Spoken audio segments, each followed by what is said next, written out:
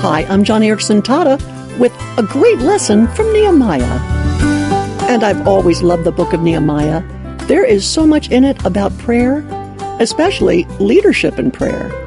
Like, for instance, when Nehemiah heard that the walls of Jerusalem had been broken down, he says in verse 4, now get this, I sat down and wept. For some days I mourned and fasted and prayed before the God of heaven. Okay, now, his prayer for Jerusalem's walls to be rebuilt goes all the way through verse 11. Virtually the whole first chapter is the ambitious prayer of a real leader.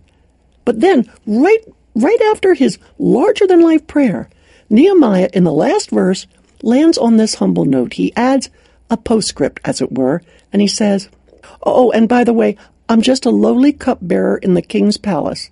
I'm not a contractor who understands the science of building big walls. Nope, I'm just a cupbearer. What humility.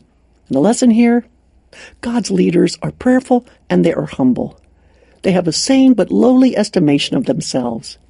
Nehemiah prayed about going back to Jerusalem to build big walls, but he makes it clear that he's just a lowly cupbearer, a humble cupbearer.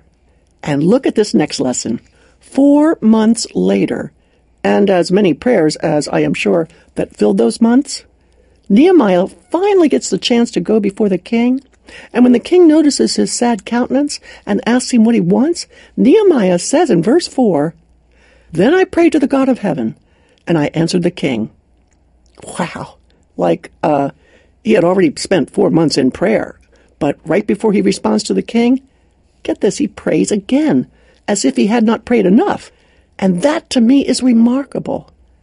But what is more remarkable is that all this prayer expanded his vision and his confidence, because he no longer saw himself as a cupbearer. Now, after 4 months of prayer, Nehemiah saw himself as a wall builder. He says to the king, Let me go rebuild the walls of Jerusalem. And the king, for all we know, could have had his head for such a request. So, prayer had turned Nehemiah into a man of vision. Let me go build walls, he says to the king. And that's a far cry from being a cupbearer just 4 months earlier. Prayer also turned Nehemiah into a man of courage before a king who could have sent him to the gallows for even asking such a thing. When God's people spend a great deal of time in prayer, their courage in Christ grows. And when leaders spend time, a lot of time, in prayer, they become better leaders. They become courageous leaders. They become visionary leaders. Now, let me explain. These lessons about Nehemiah didn't come from a book or a Bible study. They came from reading through the Bible so many times. Ken and I are just finishing up our 10th year reading through God's Word, and the more we read, the more the Holy Spirit shows us wonderful insights like these. And my husband and I love it when the Holy Spirit shows us something fresh, something new and insightful from the Word of God.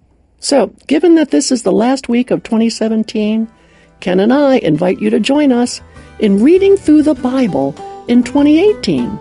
Just go to my Facebook page or to johnnyandfriends.org/radio and download the same chronological reading schedule that Ken and I are going to be using next year. And in the meantime, have a great week, getting ready for your next chapter in your walk with Christ in 2018. Thanks for listening today on Joni and Friends.